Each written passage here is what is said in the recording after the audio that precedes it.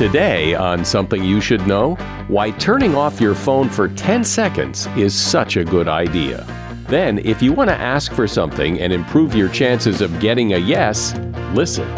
I have the one ask formula, whether you want something personally or professionally. I've been doing this for 30 years. It applies to any ask of anyone of any age, living anywhere on the planet. It works.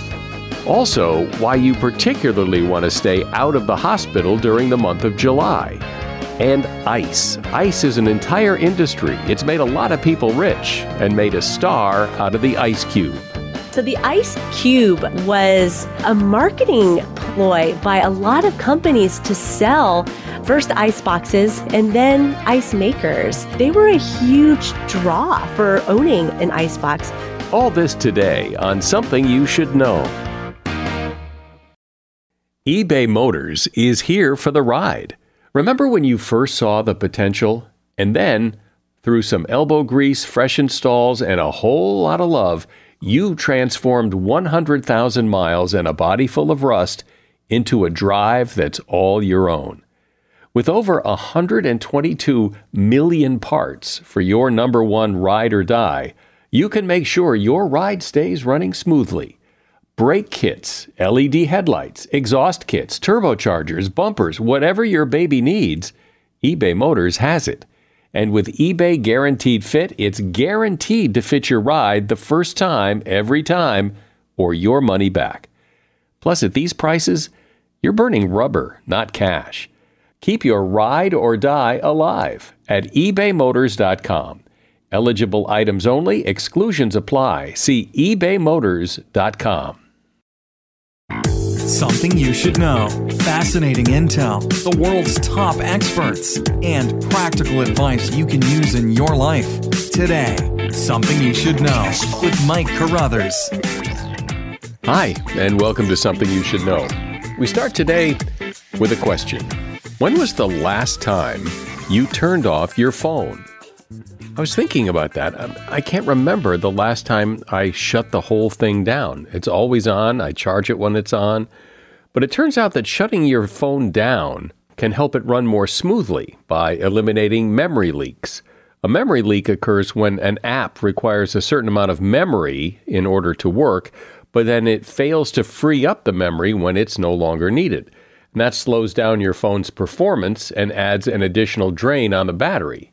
Shutting down your phone can also help solve network connectivity problems, because when you shut down and restart your phone, it forces your phone to disconnect and reconnect, establishing its communication with your network. Restarting your phone on a regular basis can also help clear away issues that can cause your phone to crash. So how often should you shut your phone down? Well, experts recommend you should shut it down at least once a week. After shutting it down, let it rest for a minute or two before starting it back up again. Not only will it help enhance your phone's performance, it's also incredibly beneficial for the battery. And that is something you should know. We all have to ask for things in life. And the bigger the ask, the harder it is. Whether you're asking for a job, or money, or help, or forgiveness, or for whatever. How you ask makes all the difference. So wouldn't it be great if there was a formula for asking for whatever it is you want that can increase the chances of getting a yes? Well, that's what Laura Fredericks is here to tell you. Laura is an attorney who trains and coaches people on how to ask. And she's pretty good at it, having raised more than $1 billion for nonprofits, businesses, and individuals. Laura has developed an approach that works for any ask. She's also author of a book called Hard Asks Made Easy: How to Get Exactly What You Want. Hey, Laura, welcome to Something You Should Know. Hi, Mike. How are you? I'm good, thank you. How are you? Excellent today. Excellent. So we've all heard the phrase, it can't hurt to ask. But sometimes asking is so hard, and I'm not sure why. We're afraid of what the answer will be. Why is asking so hard for people? Most people come up with, and I ask this question all the time, fear of rejection, don't want to hear no, and actually that's not the reason. The number one reason why people don't ask is because they're afraid they're going to get a response that they won't know what to do with it. You've heard no since you were 2, right? I mean, we've all, heard things that really didn't sit well with us. Yes, it hurts. Yes, it stings. But the number one reason is that you don't want to have that deer in the headlights look. You don't want to be caught off guard. And that fear alone makes you hesitate to ask. Yeah. And it does seem that the bigger the ask, when there's more on the line, the harder it is to ask. It is and it isn't. Sometimes it can be something that may seem on the surface simple, like asking a friend for help or asking them to pick something up for you, asking for them to do you a favor. And that can be as emotionally laden as asking for $1 million gift or $1 million investment. Well, that advice that you hear, that it doesn't hurt to ask, on some level seems to make sense, because if you don't ask, you'll never know. But it also has to have something to do with how you ask. And so that's why I have put organization, structure, and focus to the ask in an area that's always been left to luck, chance, and time. And we need that structure and organization. Why? Because what are the reasons we typically mess up the ask? A lot of reasons. Number one, you overtalk the ask. So my formula is, in any ask situation, you talk 25, they talk 75. Okay? When you have that balance, you're going to hear more about what the person is really interested in, and then you can find a way to grab that conversation and turn it in the direction that you want. So that's number one. Number two is, people don't keep it simple. And I have the one ask formula, whether you want something personally or professionally. And the one ask formula is 2 sentences and a question. So give me an example of how that would work. Someone to be on your show. Someone really important to be on your show. Yeah. Okay. So yeah. How about that? Right? Let's make it real. I'm all about making it real in present time. So it's 2 sentences and a question at the moment of the ask. Okay. And I'll use, you're asking me. Laura, I am very much interested in having you on the show, and I know how busy your schedule is. Sentence number 1. Sentence number 2, we've had so many requests for this topic. I think you're the ideal person to be interviewed by me. Sentence number 2. Number 3, would you be willing to be on my show Monday or Wednesday, 1 p.m.? Question. You let it, and you sit back. The next person to talk is you, not me. That prevents me keep saying, well, Mike, if you can't do it, I can do it Thursday. And you see what happens? People keep talking. At the end of this, people have no idea what they're being asked. So use the 2 sentences and a question, and the question makes you be quiet and the decision maker to speak next. Now, people might think, though, I haven't given you enough information or enough reasons why you should say yes, so maybe I should keep talking and telling you all the great things that will come your way if you're a guest on this show. You're saying not to do that. Not to do that. You know why? And here's one of my favorite phrases. The ask is a conversation. It is not a confrontation. When you think about asking, you're inviting conversation. My question is exactly that, Mike. Well, how many people do you have? Oh, well, in general, I interview 3 a week. Does my topic fit in to what your normal listeners look? Absolutely. And you see, we're talking about it, and we're going to get to yes. Not necessarily, though, right? And we could get to no. It could get to no, and I could say, I'm not interested. Now, whenever you hear something that sounds like no, or it is not a yes, your only job is to find out the why. I can't tell you how many people ask, they take the answer, they go away, they go on to somebody else. You're never going to learn unless you get to the why. Does it matter what you're asking for as to how you approach it, or is every ask follow that formula regardless of whether you're asking for time or money or whatever you're asking for? Excellent question. I've been doing this for 30 years. It applies to any ask of anyone of any age living anywhere on the planet. It works. Sometimes, though, it isn't as simple as a yes or no. You get it may be, I got to check my schedule, or I'm not really sure. Things get muddy. And so how do you deal with that? Great. And we want muddy sometimes. And that brings me to your preparation. There's Laura's 5 laws on asking. We're going to go through it because number 4 is exactly where you're going. Okay? So with any ask, any help, money, recognition, forgiveness, be on a show, do a favor, change your travel plans, whatever it is, here we go. Number 1, know exactly what you want with numbers and dates. Many people just ask for something without a number and date. So here's my thing. What difference does it make if I'm on your show next week, next year, or 10 years from now? Okay? Every ask. Specific amount, specific date, know exactly what you want. Number 2, which I love, this is my favorite part, and I think knowing you a little bit and researching you, you're going to love this. Write, the old-fashioned way, write or type 15 things you think I'm going to say to your ask. Okay? So let's use a scenario. I don't have the time. This doesn't fit in. I have to look this up. Why did you want me? Who is coming before or after me? All the questions. That prevents the very first thing that we talked about, why people don't ask. They don't ask because they're afraid they're going to hear a response they're not prepared for. This prepares you. You write 15 things you think the person's going to say, and then 15 things you're going to say back to it. Now, people say this is a lot of time, a lot of work, but guess what? You have a list now. Number 3, Laura's favorite, it's time to shine, deliver with confidence. What you can't see, Mike, is that I'm standing up. I have a mirror in front of me to make sure that my head is perfectly aligned, my shoulders are back, my voice is strong, because more people say yes because the ask was made confidently. Okay? Number 4, we're getting to what you said. Clarify what you think you heard. Clarify what you think you heard. So you say back to me, like you said, the conversations get muddied. Well, I'm not sure. Maybe I have to think about this. It's really time and on and on. This is where it all falls apart. But you, the asker, has to bring it back home and say, Mike, I heard what you said. Can you share with me exactly what it is you're thinking about? I'm here to help you.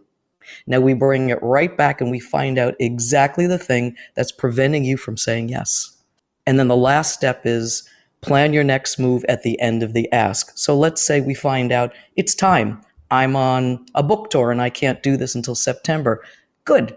What would you say? Okay, let's look at our joint calendars in September. Let's make it happen. And those are the 5 laws of asking. When it comes to money or valuables or things, it seems like those are the toughest. That's the toughest ask, to ask somebody for money. Yes or no? Or it depends on how you value money.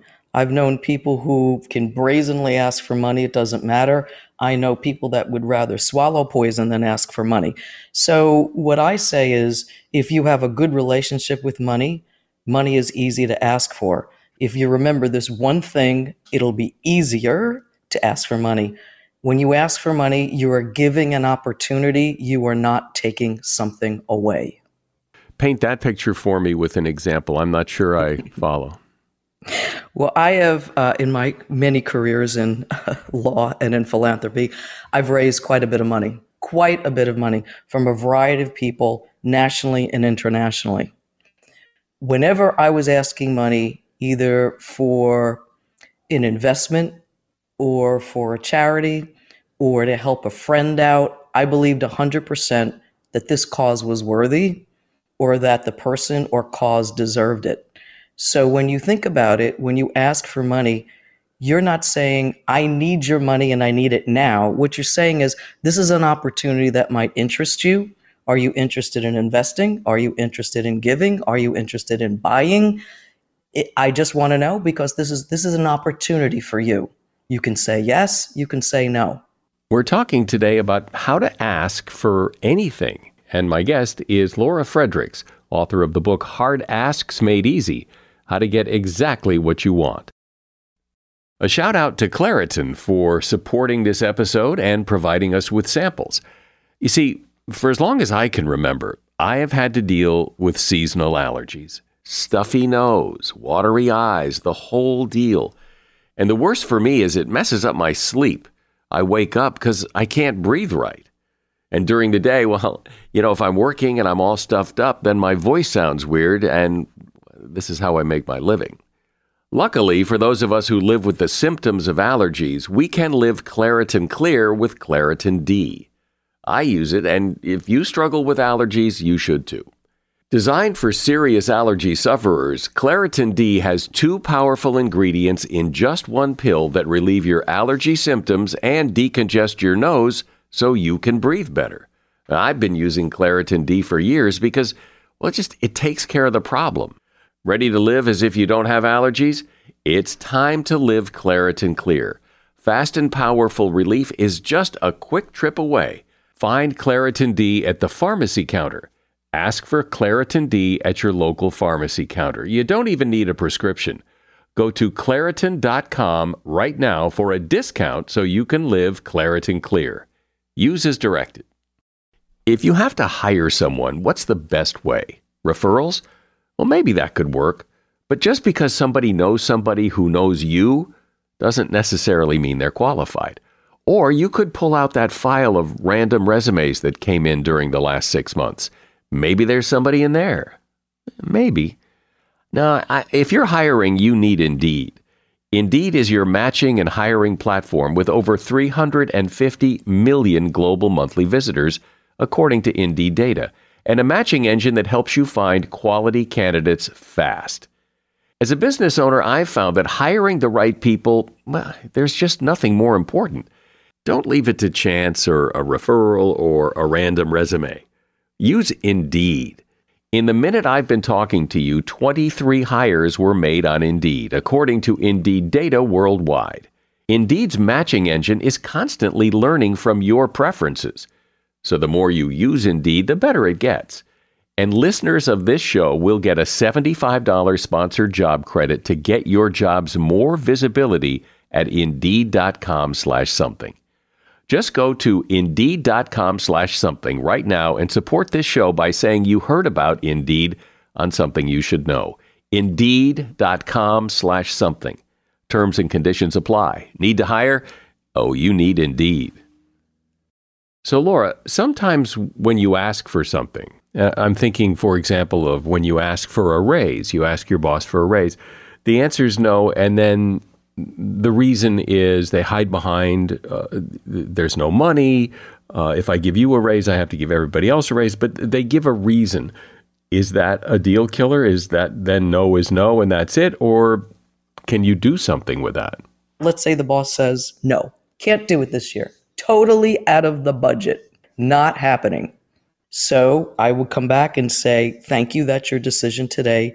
Can we both revisit this in 3 months? There's always a way to keep the ask alive. Always. When you do what you just said, and you try to keep the ask alive, what does that do inside the head of the person you're asking? Does that soften them up? Does that make it more likely? Does it push them the other way? No, you know what it does, Mike? It makes that person know how important this ask is.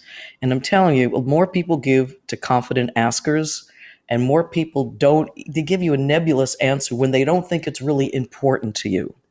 And so by saying, this is very important, so let's just take a look at this 3 months from now when a new budget cycle begins, that lets the person being asked know, gee, you know what? This is something that she really wants. She's pretty determined. Let's see where it goes. But if you're going to ask for a raise, if you're going to ask for money, I would imagine you would need to have some pretty good reasons why you deserve it. You do, but here's the catch. Don't over ask the ask. I've seen people come in with pages and pages of what they've accomplished on and on. That's good. I would put it down into 3 things because I believe in a conversation. The human brain can only remember 3 things, and that's all you want to focus them on. I would say I'd like to highlight my 2 top accomplishments and where I think we both can go for the company, for the organization next year. Now, that means you're present in what you've done and future forward, your additional things that you're going to do to help everyone and help the team. 3 things, just keep it to 3. Can we talk about asking simpler asks? Like when you ask your kids to clean up their room, or you ask them to, these are not big life-changing events, but they can be very difficult conversations because you get pushback and, oh, I'll do it later. And it's very frustrating. So, and whether it's kids or friends or just like little asks, but that they're still tough. And those can be very emotional. They can lead to fights. They can lead to not speaking. Yes, these are hard, very hard asks. But here's where structure is your friend. And I firmly believe, let's say, cleaning up your room, which is very difficult for someone to constantly, ask their children to do, and on and on. But I have found, we've tested this out too, the kids like structure. So if you just tell them, before you go to school, I need these 3 things done. And before you go to bed, I need this 1 thing done. That's a lot better than this nebulous request of, you kids have to clean up your room, so let's get it done. What does that mean? I mean, think about it. These kids are probably somewhere in school somewhere, and they're probably getting instruction somewhere, and they're used to it. So I always say to parents, start small and build your success. So if it's just make your bed before you go to school, make your bed. Okay. If it's when you come home from school, straighten this up, but be specific, because I think everybody needs structure and embraces structure, including our little ones. Yeah. I think that is so important and so right on the money, because it's that clean your room. Well, what does that mean? You don't clean it the way I clean it. And does that mean I have to do the windows? And, it doesn't tell you anything. And exactly. That kind of very specific, make your bed, or all your clothes have to be off the floor, or whatever it is, I mean, that's something you can measure. You did what we said you were going to do. Exactly. And let's just take that one example to the max. Do you see the difference between being specific of the tasks you want versus I want a raise? Raise could be double my salary, triple my salary. And the other thing about raises, I got to get back to this, do not give percentages. When you say to your boss, I want 10% more, do you really think your boss knows in that moment the exact numerical amount you're making that day? They don't. Be specific number. So where else do you find people either struggle with or make mistakes when they do these asks in life that make things fall apart? Relationships. I think this is, especially coming out of that period we don't even want to mention, during COVID, this actually began the focus of me doing Hard Ass Made Easy, because people were coming to me with very tough ass. How do I leave my husband? How do I tell my kids it's time to get out of the house? How do I tell my significant other I want more time, less time, no time, or I cannot stand their relatives? I mean, really heavy asks here. So I think to date, these have become the hardest and the most emotionally laden ones naturally. But again, structure is your friend. Bring it back to structure. I mean, you can't say, we don't spend enough time together. Okay, that's good. But what does time look like to you? So maybe it's, can we agree that by Wednesday night, we'll decide what we're going to do together Saturday, and Sunday we can go our own way. Now, isn't that a lot better than you don't spend enough time with me? And then the fights begin. So I find the hardest ask to date in the relationship sector. Yeah, because there's so much going on underneath the ask, that so much water under the bridge, that it can be, you're not really asking for that. You're trying to fix the whole thing. Right. And the two, what I call my two tempters, come in expectations and assumptions. We assume that the person's going to know by our look, by our whatever, by our demeanor, by our scarceness that, things aren't good. Well, hadn't you noticed that I did? Assumptions, they're a killer. The second is expectations. Will I clean the whole house? I expect you to do it next week without saying a word. And so you got to really push back those expectations and assumptions. And just, this is so much easier if you just say, rather than I need some help around the house. Can we sit down and talk about how we can divide up things that need to be done in the house? I noted, sentence number one. Sentence number two, I noticed that you'd rather, take out the garbage, straighten this out, and I can do these other things. Sentence number two, and question, does this seem right to you, or what else do we need to talk about? Now look at all the structure and you just push away the emotions. Now, I'm not saying it's going to solve everything, and I'm not saying, but at least you're at the jumping point of what you need to resolve. And that's what this is all about. One of those asks that is seemingly difficult is to ask for help because, well, I don't know why it's hard to ask for help. I guess you don't want to appear like you're needy or that you can't do it yourself or whatever, but why is it so hard to ask for help? All those reasons you said. Most people feel I should be able to do it myself. I hear that all over, right? I should figure this out. I should know. I'm a smart person. I get this I live in the West Village in New York, and I get this with directions all the time. I cannot, I live next to a metro stop. I can't tell you how many people are on their phones with the map trying to find the metro stop, which is literally behind them, and and there's 1,000 of us walking by to the metro stop. And instead of asking one of us, they're going to twirl around with their phone until they find where the arrow goes. And I always just say to them, why didn't you ask for help? It's like, oh, but it's right here. I said, well, yes, it is. It's right here behind you. So asking for help just brings back those feelings of inadequacy. Okay. But there's a lot of times when things are just beyond your control, beyond your capacity, that you simply do need to ask for help. And I find asking for help ranks way up there as some of the really, really hard asks to make. And yet, think about the times when people ask you for help, how good it makes you feel. I mean, you don't feel that people are idiots for asking. You think, well, I'm glad they asked. I'm happy to help. It can actually create a bond between people. People aren't thinking when you ask them for help what you think they're thinking.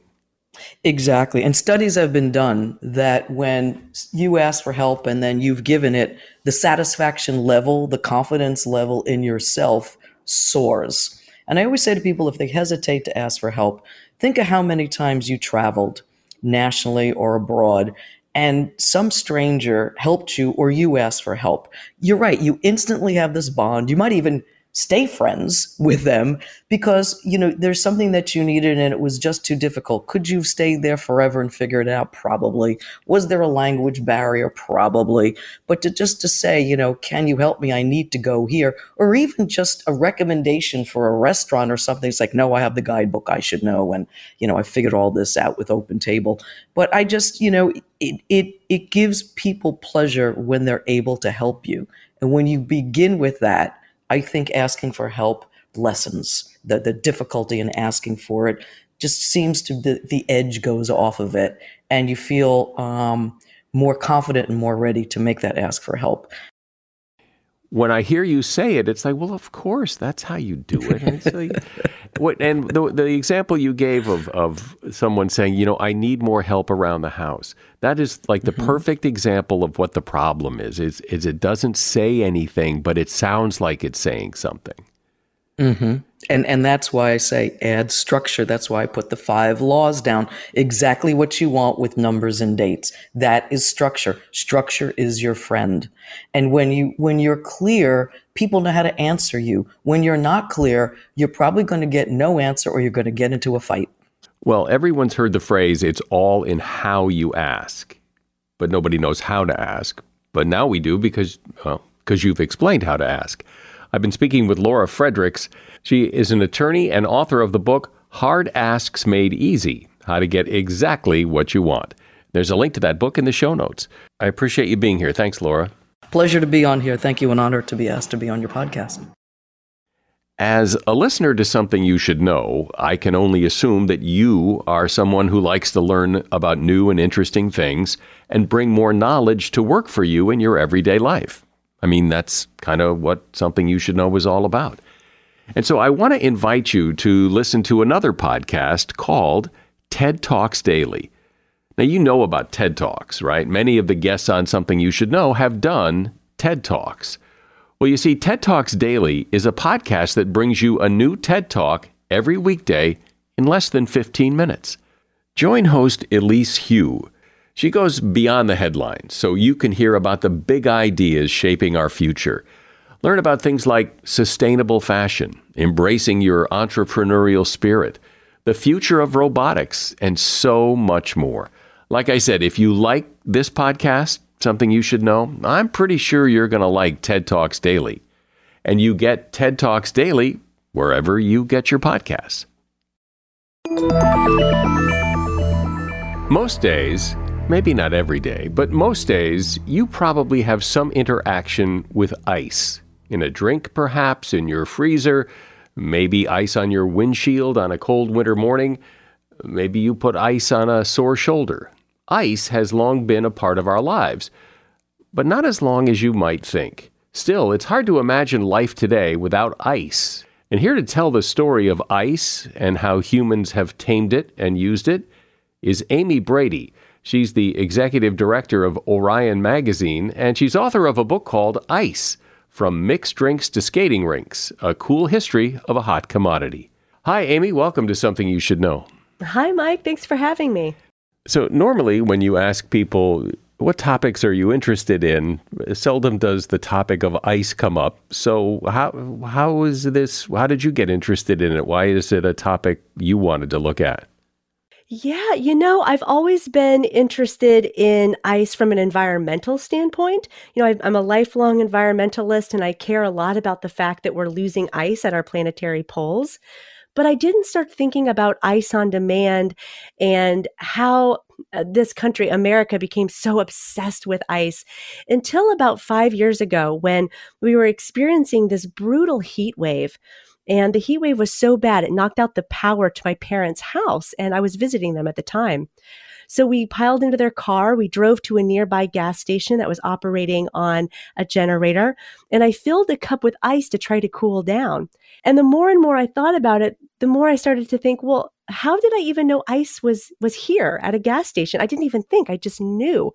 Now, I've traveled enough abroad to know that that is not the case anywhere else in the world.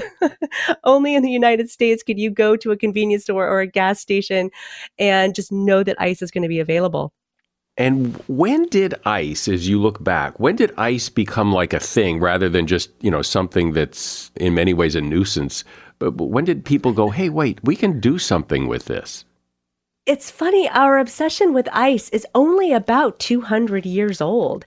It can be said to have begun in 1806 when a wealthy Bostonian named Frederick Tudor landed on the idea to start carving large blocks of ice out of his Massachusetts lake and sell them to people living in warm climates around the world for a profit.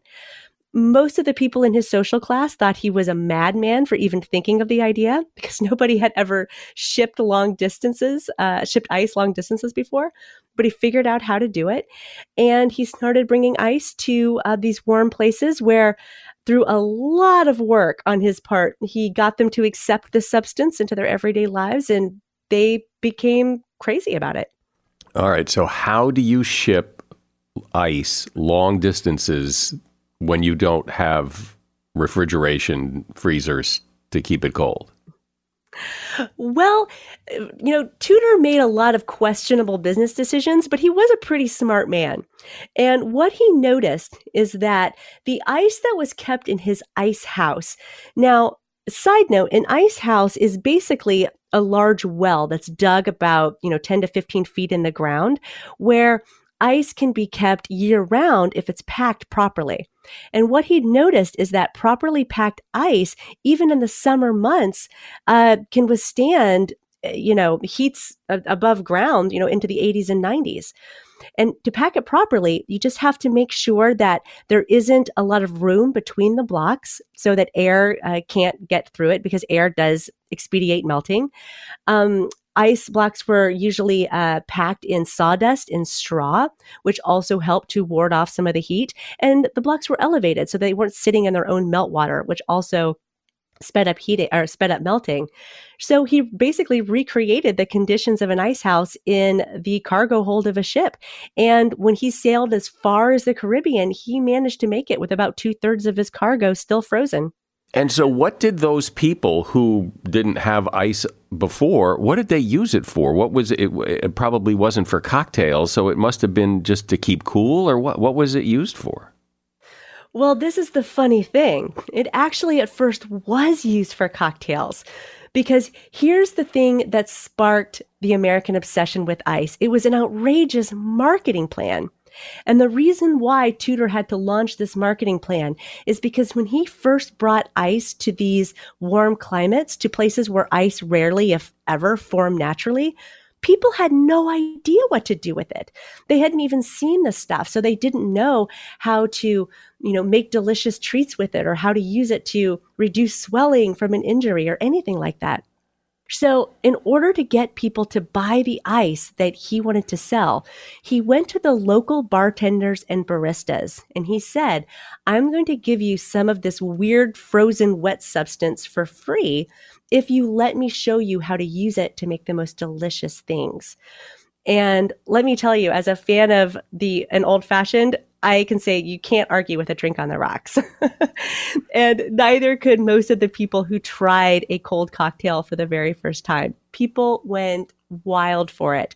And as soon as the bartenders saw that, they went back to him to ask for more ice. And this time, Tudor sold it to them at an ever steepening price. And so Tudor basically created, some of the first, or helped to create some of the first fancy cocktails in the United States.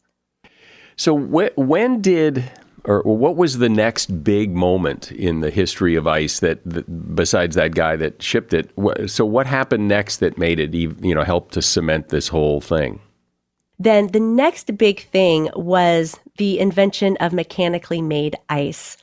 And that also has a really strange origin story.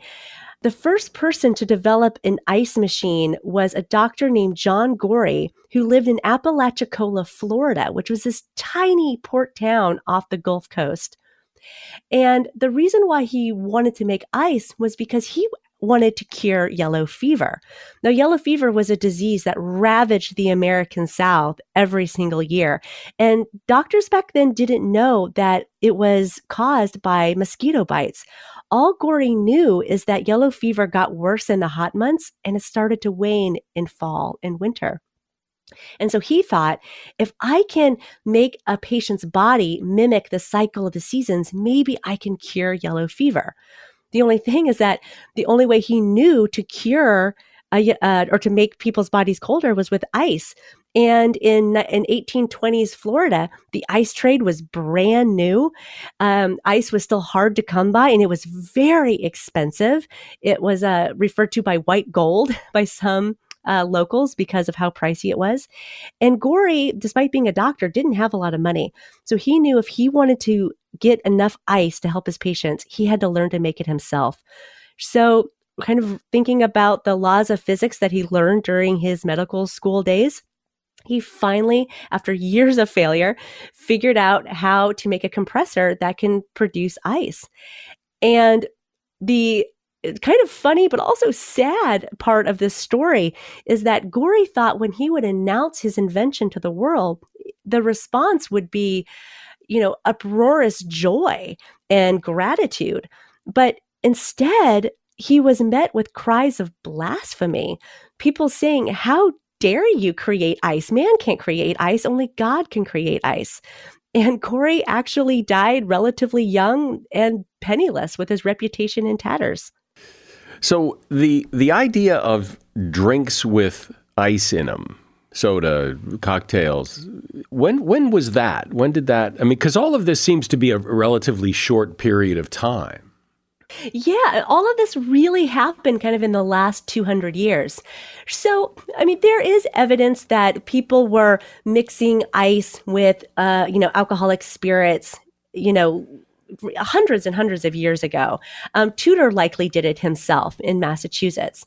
But what really launched kind of the idea of the classic American cocktail happened in the 1820s when Tudor brought ice to New Orleans. New Orleans was the first city that Tudor set his eyes on to become an ice city. And that was partly because of the climate. That was also partly because of where it was located, with access to ports for shipping. But it was also because of the culture there. There was so much happening. It was this transformative moment that was going on in New Orleans at this time, with people there from, French Creole and Spain and Africa. And, this was in a time when musicians were getting more bold with their musical choices that would eventually give birth to jazz. And so when he arrived there, he went to the bartenders and said, I'm going to show you how to make cold drinks with ice. And not only did the bartenders allow him to do that, but then they ran with the idea. Because this was already a cradle of innovation, they were ready immediately to start experimenting with different sizes and shapes of ice, to make all different types of flavors and textures. And, by the 1860s, we are starting to see the first celebrity bartenders in America who are, making drinks named after themselves because they're so popular. Are there any examples of industries that have been transformed or changed or even born because of ice? So, for example, the fishing industry it exists because of widespread uses of ice. Until ice was able to be shipped, far long distances, fish was just eaten at the coast because there's nothing worse than eating spoiled fish. And but with ice, fish could be packed in ice and traveled and shipped long distances. So the fish industry is one example. The brewery industry is another great example. The American beer, like Budweiser, Anheuser-Busch, Miller Lite, these are all forms of lager, which is a type of beer that can only be brewed at cold temperatures. And ice allowed that brewing to take place, and then it allowed bottles of lager to be shipped as well. And so we can thank ice for the fact that we can now buy Budweiser at almost any grocery store in the country. But perhaps one of the most interesting industries to happen because of ice is the convenience store. So going back to kind of the late 19th century, there was a mechanical ice company in Texas called the Southland Ice Company. And this was a very large company. It had ice stores across the state. And people would stop at these places, usually on the way to run other errands, kind of like the way we stop for gas today, to pick up blocks of ice to put into their ice boxes. Well, one of the managers of one of these ice stores noticed that some of his clients complained about how they had forgotten a household staple like milk or bread. And so he started to stock those things. And then people started going to the ice stores instead of the grocery store to pick up the staples. Then they started installing fuel pumps, because if people are going to be stopping to pick up the ice and kitchen staples, they might as well fuel their car as well. This model of ice store became so popular that the Southland Ice Company expanded its hours and then eventually rebranded itself to be named after those hours. And the 7-Eleven was born. Isn't that interesting? And so 7-Eleven basically started as an ice store. That's right. It was an ice store. How expensive was ice? If you wanted to go buy some ice, was it much more expensive back in the day when they were harvesting it in lakes and shipping it across the country? It sure was. In the very early days, ice was very much a luxury. It was expensive to ship and it was expensive to store. After the rise of mechanically made ice, the cost of a block of ice started to come down to the point where most Americans could afford it. And then, of course, today you can go to the local convenience store and buy a bag of ice for $2. When people had ice boxes where the ice would be delivered and you'd put it in the box to keep things cold, How did that work? That the ice just didn't melt in a couple of hours or over the course of a day and just disappear? Or is that what happened? Ice usually lasted about a week. So ice boxes were, kind of small wooden boxes that were lined with tin. And the early ones weren't very great, but like anything else with time, technological advances made them a bit better. And so, by time we're in the late 19th, early 20th century, they're pretty much airtight.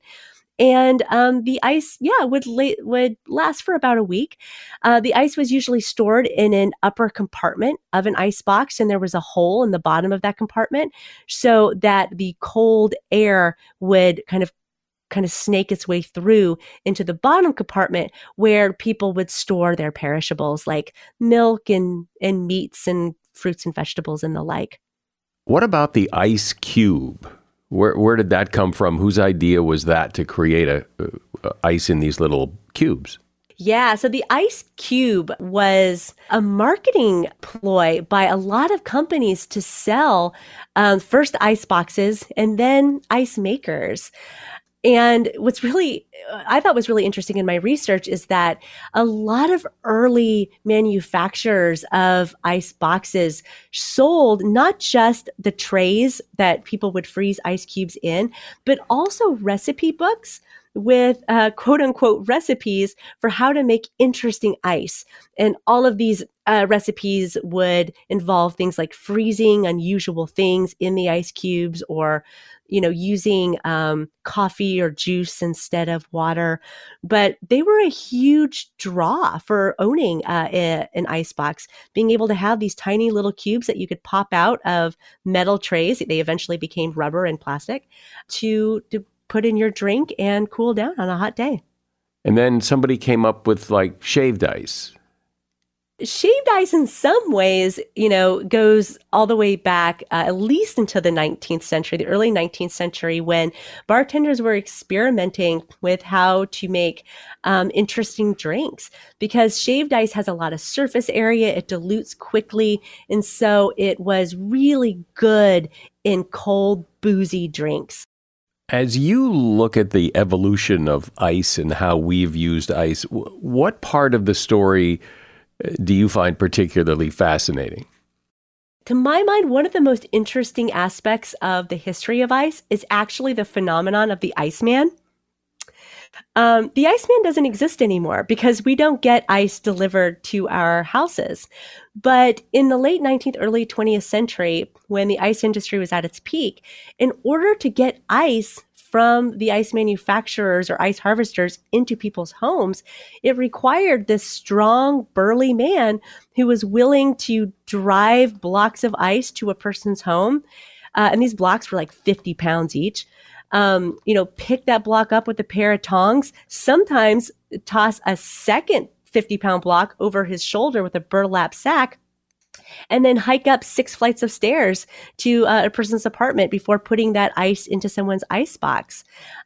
It's really an incredible job, and they were ubiquitous and they were everywhere. And they were the subject of song and story.